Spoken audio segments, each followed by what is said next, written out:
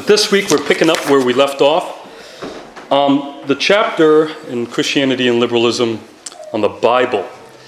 So we have established that in the book he starts off talking about in the introduction some of the major differences between liberalism and conservative Christianity, true Christianity, and how liberalism is another religion altogether. Liberal Christianity is not true Christianity. It's not Christianity at all. And then he starts to argue from first the point of doctrine. They place very little emphasis on doctrine and more emphasis on experience. So that's the first thing. That's the foundation. Their view of doctrine is different than ours. We say that the Christian life is founded on doctrine, while liberals will say, liberal Christians or liberal Christianity will say that doctrine is indifferent. It doesn't matter what your doctrine is, so long as you experience whatever the experience is, whether it's the born-again experience or the experience of a life change, almost like God is catering to us, that God is catering to man rather than us to God, right? And then in the next chapter, he goes right into the differences in their teaching on the doctrine of God and the doctrine of man. That's why you have the handout from a few weeks ago on God and man. So the differences between what liberals teach about God and man and what we teach about God and man. We teach that God is transcendent. He is wholly other. He is different than us. And that man, in his fallen state, is totally depraved. Okay? I would add to that, even as a creature, even Adam, the gulf between him and God was still at a distance where there is a complete distinction between the creator and the creature. There is a distinction that we must uphold. So we went over the difference between God and man in the chapter following doctrine, and now we're halfway through our view of the Bible versus the liberal view of the Bible. And if you follow the points, I believe on your paper, we're on point 4, which is really the third point if you don't count the introduction. So point 4, the Bible is inspired. We have covered how for us the Bible is special revelation. Secondly, the Bible is historical. We read it as a historical document. The gospel is not just something that we imagine. The gospel is not just a fairy tale. It's not a myth. It's not something in other religions that oftentimes are myths and cannot be proven. The Bible is historical. An actual man by the name of Jesus walked this earth, and he died on the cross, and he was raised on the third day, and he ascended into the heavens. And he is now, right now, in his flesh, in the flesh, right now, seated on the throne in heaven. We tend to forget that. It's historical, and he is there in heaven in the body he took on when he was born of a virgin. The marks are still on his hands and in his side, and even the thorns that pricked his head, those scars are still there in heaven, waiting for his return. So it's historical. It happened. There are many evidences of this.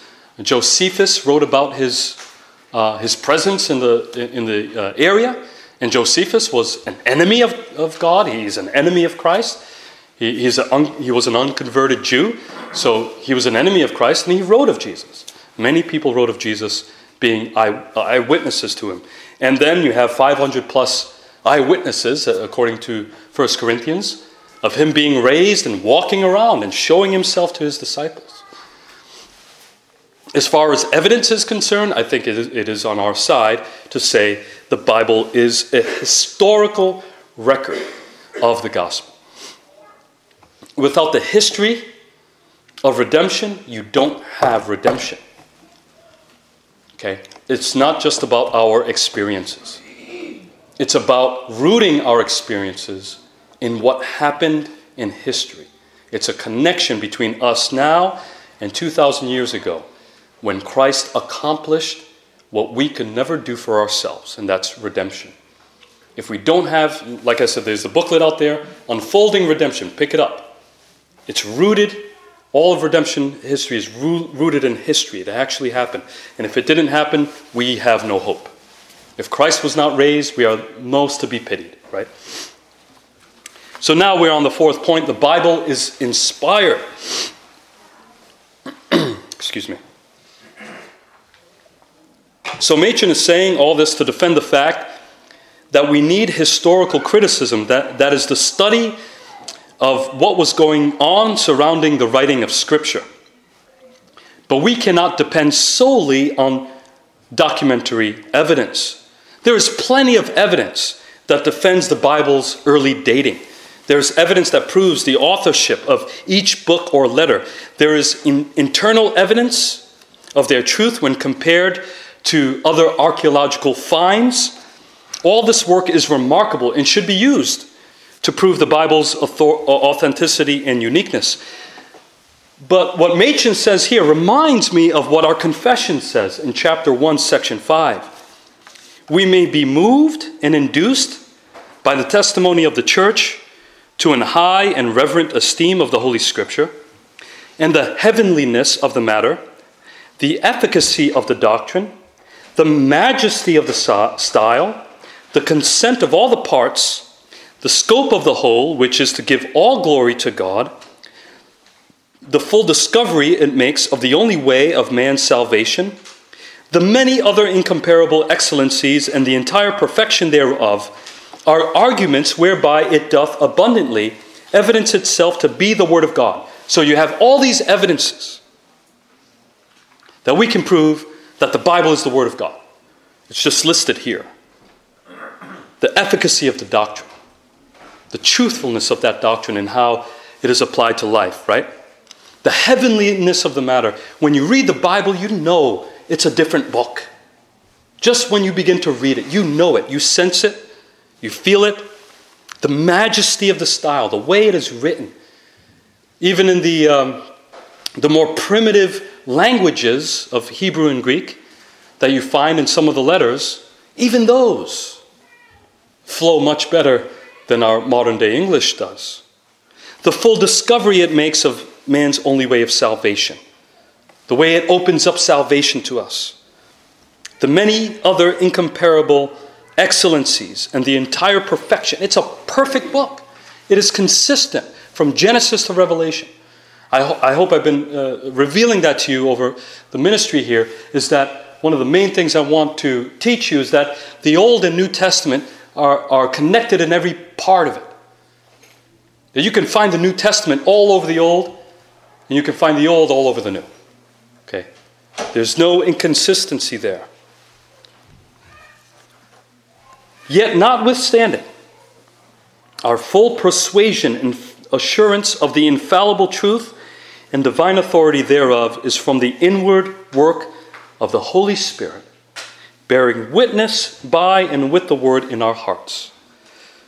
So just like the Westminster Divines before him, here he is defending the plenary, that is the word for word, inspiration of Scripture. There are human authors and one divine author, the Holy Spirit, who inspired the human writers to pen the Scriptures.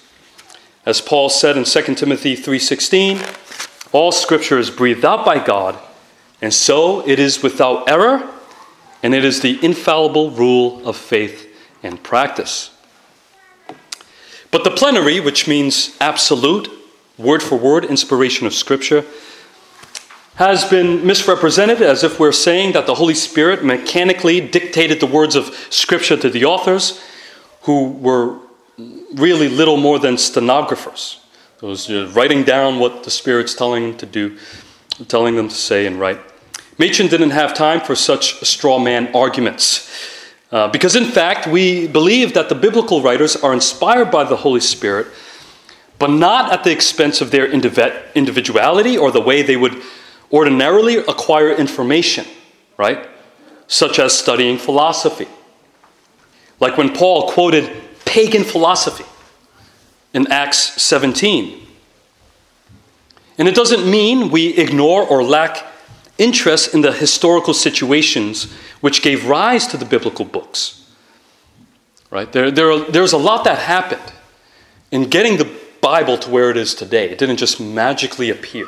There was a historical process that occurred that God used by his providence to have the Bible here within our hands. The early church didn't have the entire New Testament in their hands immediately. It was over the course of years before they received the entire New Testament and all agreed and said, yes, this is the Word of God. Right? It is consistent in every part. Okay. What the doctrine of plenary, absolute inspiration of the Bible teaches is that there are no errors in the Bible. I don't know if the handout says this. I missed the word no there. That's important. I don't know if that's in the handout. I have to go back and look. But if it doesn't say no, there are no errors. Not that there are errors in the Bible. There are no errors in the Bible. The biblical writers were kept from falling into error by the work of the Holy Spirit. But he says the liberal does not come right out and deny inspiration, but he nitpicks at our views, draws these straw man arguments to dismiss our views. Like you're saying the Holy Spirit mechanically controlled people to write the Bible. He also notes that there is another group of true Christians who believe in the supernatural acts of the Bible, such as their own faith and salvation, but not the supernatural inspiration of the Bible. They believe the Bible has been handed down by trustworthy witnesses, but may contain errors. This group needs to be distinguished from the liberal who rejects the supernatural altogether. Now, though they are true Christians because they have placed their faith in Jesus and his atoning work for salvation, can this view be maintained? I would say it cannot. Why would you put your trust in the Word of God if you believe, there could be some errors in there? Why would you put your trust and faith in a God who delivers his Word, and yet he delivers his Word with error in it? That could be a real problem to someone's faith. And down the line, a lot of people have lost their faith because they approach the Bible saying, I don't know if this is really true. I know I believe in Jesus, but did he really walk on water? Did he really raise the dead? Did he really split the Red Sea and the Jordan River in two? Right. Because the issue at hand has to do with not only inspiration, but also the reliability and authority of Scripture in the believer's life. Jesus himself held to a high view of Scripture as God's Word, and there are internal evidences that the Bible is inspired. Just by reading it, you sense that the Bible holds its own authority as described in the confession, which I quoted earlier. Because the liberal not only rejects the plenary inspiration of Scripture, but also they reject respect for the Bible over against any ordinarily trustworthy book. They put the Bible on equal footing with every other book. So what is the liberal's authority? Right? What is the liberal Christian's authority? Is it the Bible? No, it's not. They claim that their authority is not the Bible, but Jesus Christ himself. Right? This is the historical Jesus movement that taught that Jesus' teaching differed from that of the Old Testament and Paul's epistles. So they rely not on the perverse moral teaching, according to them, it was perverse, the perverse moral teaching of the Old Testament, or the doctrines of grace we find in Paul in his New Testament letters, but they rely on Jesus alone for their guidance. This is funny because this still goes on today, right? We see this example in the red letter Bible. I always pick on the red letter Bible. Well, the red letter Bible is saying, well, Jesus' words are more important than the rest of the Word of God. He is the ultimate revelation of God, but is he the only revelation of God? We would say no. You have God's Word, right? Special revelation, and we have natural revelation. And you hear this from politicians. We hear this from journalists as they go to what Jesus said in the New Testament, right? The Sermon on the Mount is probably one of the most quoted sections of the Bible by journalists and politicians and people in general. But they don't read it in the context of the entire Bible. If you're not reading the Sermon on the Mount in the context of what came before and what came after, you're going to lose the message. As I said before, the Sermon on the Mount was directed only to his disciples, not to general society. And it's only for his disciples to live out. Those without the Holy Spirit can't live the Sermon on the Mount. They haven't been redeemed. So when the Christian calls out sin, they usually go to Jesus to say, didn't he teach us to love? You can't judge, right? But Jesus didn't say you can't judge. He says, don't be a hypocrite when you judge. Soon after that, he says, you must judge with righteous judgment. He also taught us how we are to repent, and that he sent his apostles to teach the same thing, so that the next generation, the church, would proclaim that same message of faith and repentance. But to the liberal, they don't like this message because it accuses them of some kind of wrong. They don't believe they've done anything wrong. Right? We just heard that from, again, I don't plan this stuff out. Last week's message went with the Sunday school. This week, for some reason, it's going with our Sunday school. We know the Lord is in control of that, but the same message is faith and repentance. We're called to believe and repent. We have a problem, and the problem is sin. These were the words of Jesus. Okay, it wasn't just about loving people. It was also about repentance. Repentance so that we would love people better. Right? Love better than we are already fooling ourselves thinking that we are loving people. But the real problem with this Jesus-only doctrine of the liberal is that they are ignoring, as I've been saying, what the rest of God's revelation says. All of the Bible is God's word. They are all equally true and present the same message. The gospel is all over the Old Testament, even though Jesus had not come yet. It was the gospel promised. The New Testament is the gospel fulfilled. And Jesus' words cannot contain all that we need to know about God and about the way of salvation. And that's something else we forget, right? Jesus' life and work, that is his life, death, and resurrection, was a fulfillment of what came before in the Old Testament. And all that his work accomplished was not set forth before his work was done. He revealed himself and his work slowly, not all at once, to his disciples.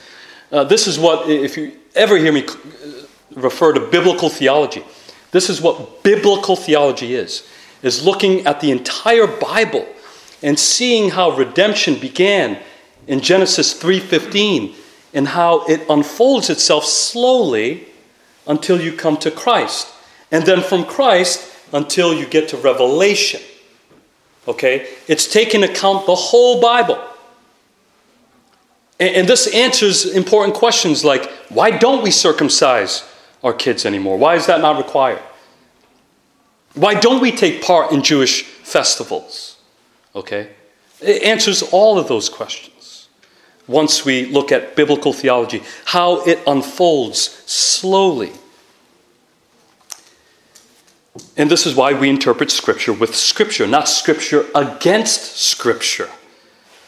Whatever Jesus said must be interpreted in light of what the Old Testament said before and what Paul said later on. Because, remember, Paul would have the full explanation of what Jesus was doing.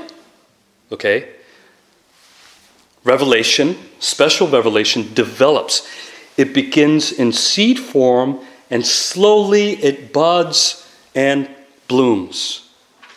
No teaching of Scripture is inferior to another and must be interpreted with one another. You know, a lot of folks don't even preach out of the Old Testament because they believe, that's the inferior Scripture. We really got what we need in the New Testament, so we don't even need to go to the Old. But we need the Old. It's God's Word. It's not inferior to the New. And Jesus is all over those pages, just like he is in the New. But even this claim that they hold to Jesus' authority only is false. I think I just explained it, because even in Jesus' words, there are things that the liberal would find abhorrent.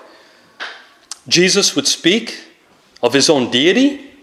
He would speak of his work on the cross as a ransom to be paid for many. And all those doctrines that are explained in greater detail and clarity later on. We should even think of how Jesus spoke about hell. Do they ignore those passages? To go back to the Sermon on the Mount and talk about, how Jesus is all about love? The Sermon on the Mount, half of it was about hell. Do they ignore those texts? Later, after the Sermon on the Mount, Jesus would call them to come to him for forgiveness of sins. So the words of Jesus that they find authoritative is a long process of picking and choosing those words that conform to their own preconceived ideas or whatever suits them and their agendas. Right? I don't trust politicians who use the Bible. I don't care what side they're on. I'm very cautious when they start whipping out the Scripture, because I know the nature of politics today, and I know the nature of them trying to reach out to their constituents. They use the golden rule, judge not, etc., out of, again, context. Out of context. And they use it for their own agendas, what suits them. After they have sifted through all of Jesus' words, in the end, due to their own inconsistencies, they say that some of what Jesus said was wrong because it didn't match up with other things he said. And they go into this long process of trying to decipher what was Jesus' real words versus what was false, because they're uncomfortable with some of it. So instead of interpreting Scripture with Scripture, they are interpreting Scripture against Scripture to match their own ideology. They're misusing the Scripture for their own agendas. They try to find Jesus' life purpose that the church is to be shaped after. They look for those moral teachings that the church ought to follow and not get hung up on doctrine. And in doing this, they isolate and misinterpret the teaching of Jesus that happens to agree with the current program. Think of social justice, the social gospel, how to end poverty, etc. They completely miss what Jesus said his life purpose was, and that was the Son of Man came not to be served, but to serve and to give his life as a ransom for many. So it is not Jesus who is the real authority, but the modern principle, whatever it is. Think of whatever is going on in society today. That is what governs how we read and select which of Jesus' teaching is authoritative. Right? You think of BLM a couple years ago, and critical race theory in the church. All these things diverting from the core message of Scripture. So their claim are false because they deny some of the obvious teaching of Jesus himself, such as his consciousness of being the heavenly Messiah. He knew he was the Messiah. Some claim, oh no, he didn't know. He didn't know he was the Messiah. I mean, from the beginning of the Gospels, he declared that he was the Messiah. He declared, repent, for the kingdom of God is at hand. And that king is here. That's why he was saying it. The king is here. The time has come. The time is fulfilled. So we ask, where is their ultimate authority? Is it in God, the Bible, or Jesus? Well, none of the above. They claim it's in Jesus only, but it's really none of the above. The authority is found where? In themselves, in man, and in the Christian experience. All that chapter, it's not that long of a chapter if you read it, not that long, just to get to this point. Their authority is not even in Jesus' words. It's in themselves. It's in man. They didn't vote on this authority, but their individual experiences decides what helps the individual man. Sound familiar? We heard it in Job today. This, Machen adds, is no authority at all because individual experience is endlessly diverse, and when one truth is regarded only as that which works at any particular time, it ceases to be the truth. Right? All of our experiences, all of our Christian experiences are different from one to another. Some of you were converted at a young age, and you don't even remember when you never believed in Jesus. That's a good thing. Some of us are converted under a traumatic experience where we recognize the holiness of God and how we have sinned against His holiness. And we come under severe conviction. Completely different, one to another. But both versions are valid. Okay? One is not superior to the other. We should never preach it that way. Okay? People can be born again, as Jesus said, the Holy Spirit. You can't tell them what to do or where to go. He's going to convert who He wants when He wants. And so, this is the same thing going on here. The truth of Scripture is endlessly true, no matter your experience. Not only when we can use it, or not only when it helps man. We don't turn to Scripture just because it helps us. Okay? We should not view God's Word that way. Again, I mentioned this in the sermon on Job today. We don't only go to God's Word when it helps us in our situation. We go to God's Word because it's God's Word. Remember that the Reformation, which was founded on the authority of the Bible, set the world aflame because dependence on the Word of God is life, and it is not burdensome, but it is the very Magna Carta of Christian liberty. Where the Word of God is, there is life. No matter what you're going through, once you pick up the Word of God, if you don't notice, it speaks to you in a way that no one else can. It comforts you in a way that no one else can. Where the Word of God is, there is life. For the Christian that knows the Word and its effects, imagine in your own experience if you had no Word from God. Imagine you didn't have a Bible. Many of us have 2, 3 Bibles in our homes. Imagine if you didn't. How would your life turn out? How much despair you would have in life. And we already have despair. With the Bible, we have shortcomings and we have bouts with depression and anxiety. Imagine if we didn't, how far worse it would be. How dark this world would become if we were left to our own devices. He closes with this. It is no wonder then that liberalism is totally different from Christianity, for the foundation is different. Christianity is founded upon the Bible. It bases upon the Bible both its thinking and its life. Liberalism, on the other hand, is founded upon the shifting emotions of sinful men. It's founded in men, what men want to hear, not what God has actually said. So to summarize the main points that Machen has tried to argue, the Bible is special revelation directly from God that reveals how man is saved and is the only rule for faith and practice. The Bible is historical, meaning it has recorded the history in which the Christian must believe. The Bible is inspired by the work of the Holy Spirit, in the writers who wrote the Bible so it would be kept from error.